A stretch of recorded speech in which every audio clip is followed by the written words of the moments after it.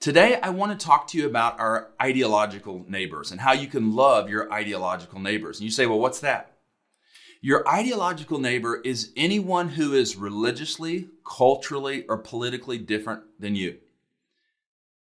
We're going to read Acts chapter 28. And so if you have a Bible, turn it to that.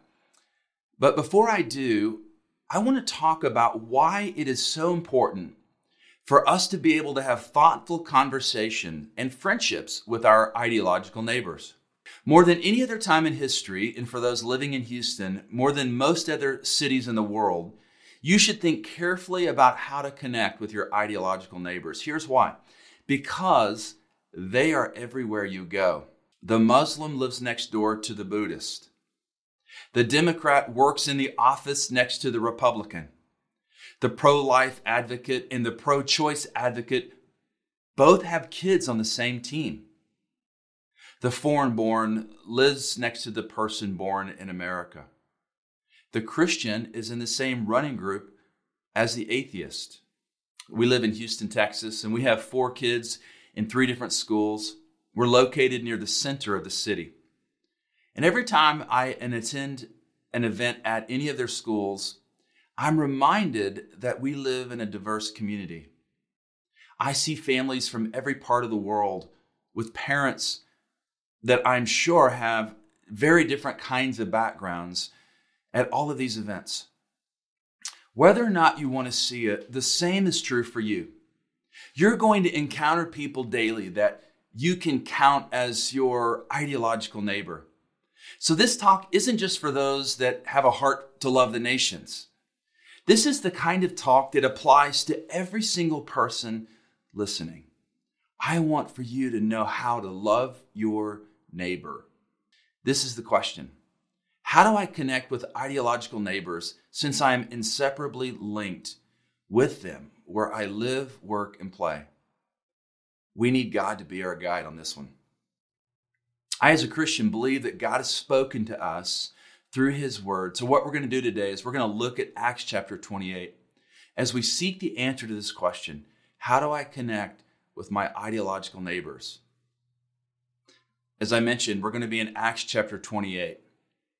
So Acts chapter 28 is the last chapter in a part of the New Testament that tells the story of the spread of Christianity in the first century. We pick up in the story where Paul, who is a significant leader in the early days of Christianity, he has been illegally arrested and brought as a prisoner from Jerusalem to Rome. And in the passage, the way that Paul talks to his ideological neighbors, we find an answer to this question of how we can connect and become friends with our ideological neighbors. So here's Paul. He's in Rome. He's been accused by the Jews of stirring up rebellion against Caesar by claiming that Jesus is king. He's going to be in Rome in this house in chains for 2 years. And this house is guarded by a Roman officer. But there's some flexibility. He is allowed to have visitors. And so while he's awaiting his trial, the Jewish leaders in Rome come to meet with him. Now, this is a group of people who represent religious leaders in Jerusalem who wanted to have him killed. They are his ideological neighbors. They think very differently about how a person can be reconciled to God than Paul now thinks because of Jesus. So we pick up in Acts chapter 28, verse 17. It says, after 3 days, he called together the local leaders of the Jews. This is interesting. Paul has been mistreated by Jewish leaders in Jerusalem and should expect for these Jewish leaders to treat him poorly also. He has every right to believe that because of a previous treatment by religious leaders, he was going to be mistreated again by this group. And it's fascinating to see that Paul initiates conversation with his enemies. You might feel like your ideological neighbor is your enemy, but Paul sets an example. And we see step 1 in connecting and becoming friends with our ideological neighbors. Although risky, we must initiate connection with these kinds of neighbors. I have some friends that don't believe like I do about how a person can be reconciled to God. They certainly don't believe that Jesus is God. I have one friend who's an atheist, and he believes that there is no God. And I remember the early days of our friendship where this connection felt so risky. And one reason it felt risky for me is that on more than one occasion, I've been dismissed or laughed at because of my Christian faith. And what I soon discovered is that he felt the same risk to let me initiate conversation with him because of the way that other Christians had treated him. My atheist friend and I continue to risk connection today for a friendship that is really deepening. I'm grateful that we've remained friends long enough to discover that there are atheists and Christians who aren't total jerks. But I don't think that we've become friends just to have another friend. Instead, I do believe that God put us together as friends because he wants to do something in our hearts. This is true for Paul. So we read on in Acts chapter 18 in verse 17. It says, "And when they had gathered, he said to them," so Paul speaks to them. He's about to share with them a part of his story. He says, "Brothers, though I had done nothing against our people or the customs of our fathers, yet I was delivered as a prisoner from Jerusalem into the hands of the Romans." Verse 18. "And when they had examined me, they wished to set me at liberty because there was no reason for the death penalty in my case." This is Paul explaining to these Jewish leaders in Rome what the Jewish leaders in Jerusalem had done to him. He's telling his story. Look at verse 19. "But because the Jews objected, I was compelled to appeal to Caesar, though I had no charge to bring against my nation." This is why he was brought to Rome. He's going to stand trial before Caesar under the accusation that he's trying to overthrow Caesar as king by claiming that Jesus is king. Paul is telling his story. It's not his entire story, but it is the part of the story that interests these ideological neighbors. You know, your ideological neighbors might not agree with what you believe, but they cannot change the story of how you came to believe. And what Paul did often was he would tell his story of coming to faith in Jesus as the Savior, and that would be the grouping or the roots of him telling and explaining what he believes about who Jesus is. This gives us step 2. We must share and listen to each other's stories. Something interesting happened to me last year. I was invited to this retreat with 10 other Christian pastors, 10 Jewish rabbis, and 10 Muslim imams. We met not to dismiss the differences of our faith, but so that we could better understand how to love those with different religious ideologies. One part that stands out as extra special in my mind was we were separated into groups of 3. It was me, an imam, and a rabbi. Sounds like the beginning of a joke, right? Well, for 2 hours, we simply shared our stories of coming to faith and the story of our calling into leadership. I felt so connected to these men as I listened to their stories, and I felt so connected to them as they were willing to listen to mine. You know, as a Christian, I've not always been great at listening to how others have come to think like they do.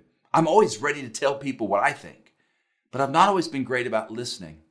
But I'm learning that it is essential in any effort to connect with my ideological neighbors.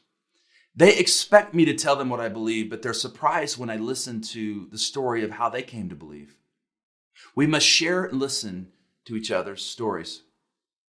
So in Acts chapter 28, we're in verse 20, where we're going to find step 3 to connecting with our ideological neighbors. Here it is. We must talk intelligently about our beliefs.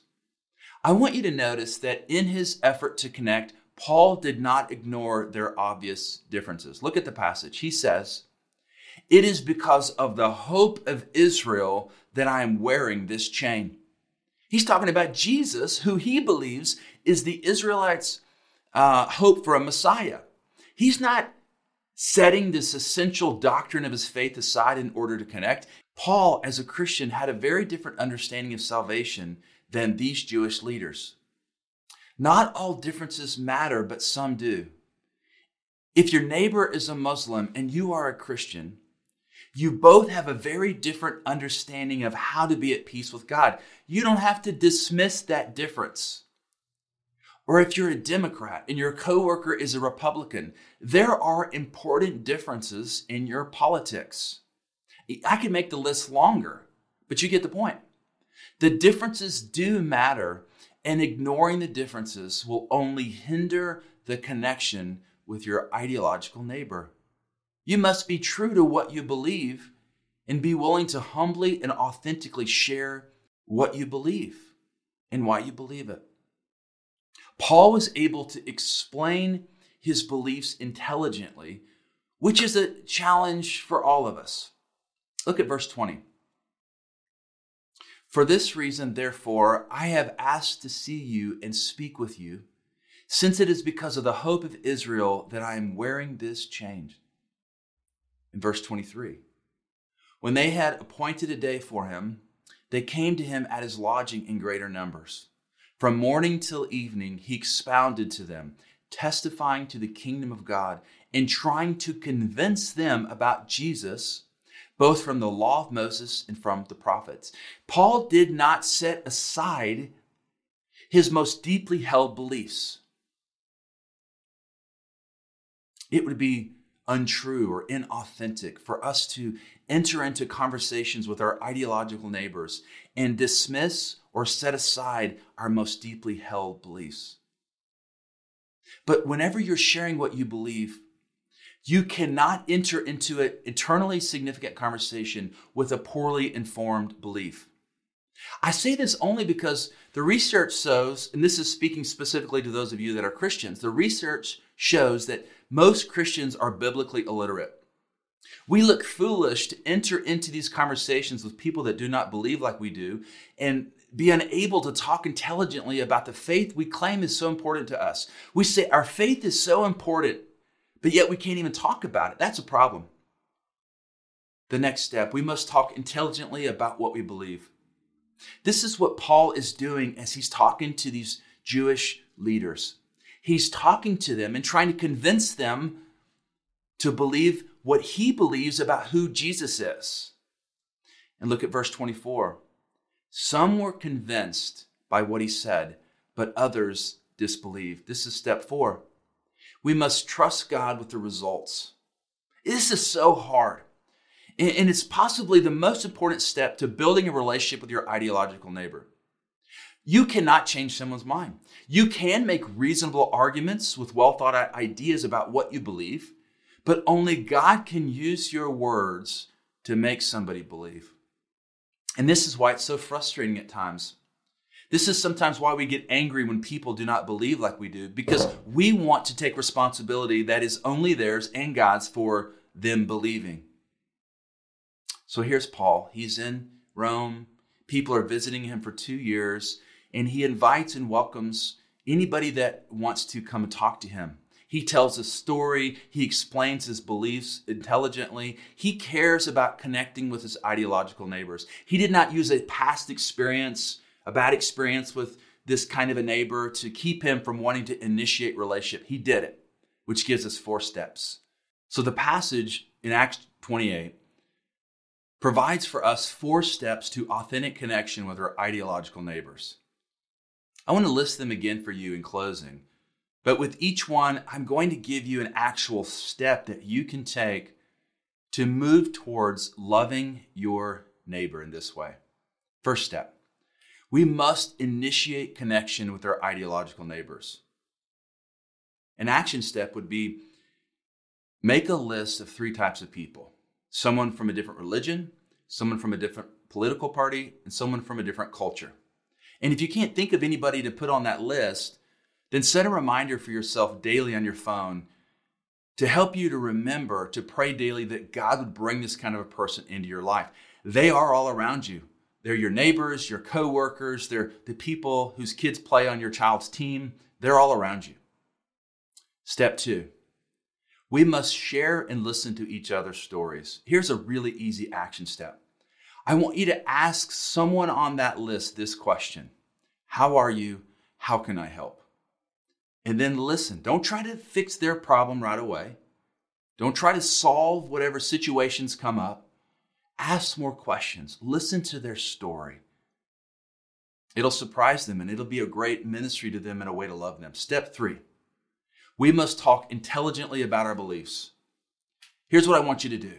I want you to Google the Bible Project on YouTube. This is a collection of resources, and it's the best I've seen in a long time to help everyone understand the basics of the Christian faith. It is a great start for you to be able to talk intelligently about the Christian faith. You must be able to do that. We look foolish as Christians when we can't articulate the simple doctrines of the Christian faith. It's important to us, so we must put in the work to learn it. Step 4, we must trust God with the results. You know, God's word gives us a 4-step plan for connecting with our ideological neighbors. And maybe you're like me and you feel like you've fallen short. You know, the awareness that we haven't always been loving to our ideological neighbors is an opportunity for us to recognize our need for a Savior. We have all fallen short of God's standard for righteousness. And the unique thing about the Christian faith is that we would say that there's nothing we can do to make up for the times that we fall short. Instead, the good news is that God has made a way for our sin to be forgiven by sending Jesus to die on a cross and pay the penalty for our sin. There's no amount of works that you can do that will earn your salvation. This is the good news of the Christian faith. God has made a way for you to be reconciled to Him through faith in Christ. If you want to talk about this, or if you have questions about Christianity, or if there's some way that we can help you, then I want for you to just take a couple of minutes and fill out the Connect card. There'll be a link in the comments of whatever place you're watching this video. We want to help you and connect with you. And for all of us, we're going to invite you to this time of response through the taking of the Lord's Supper, confession of sin, and prayer, and then also singing another song.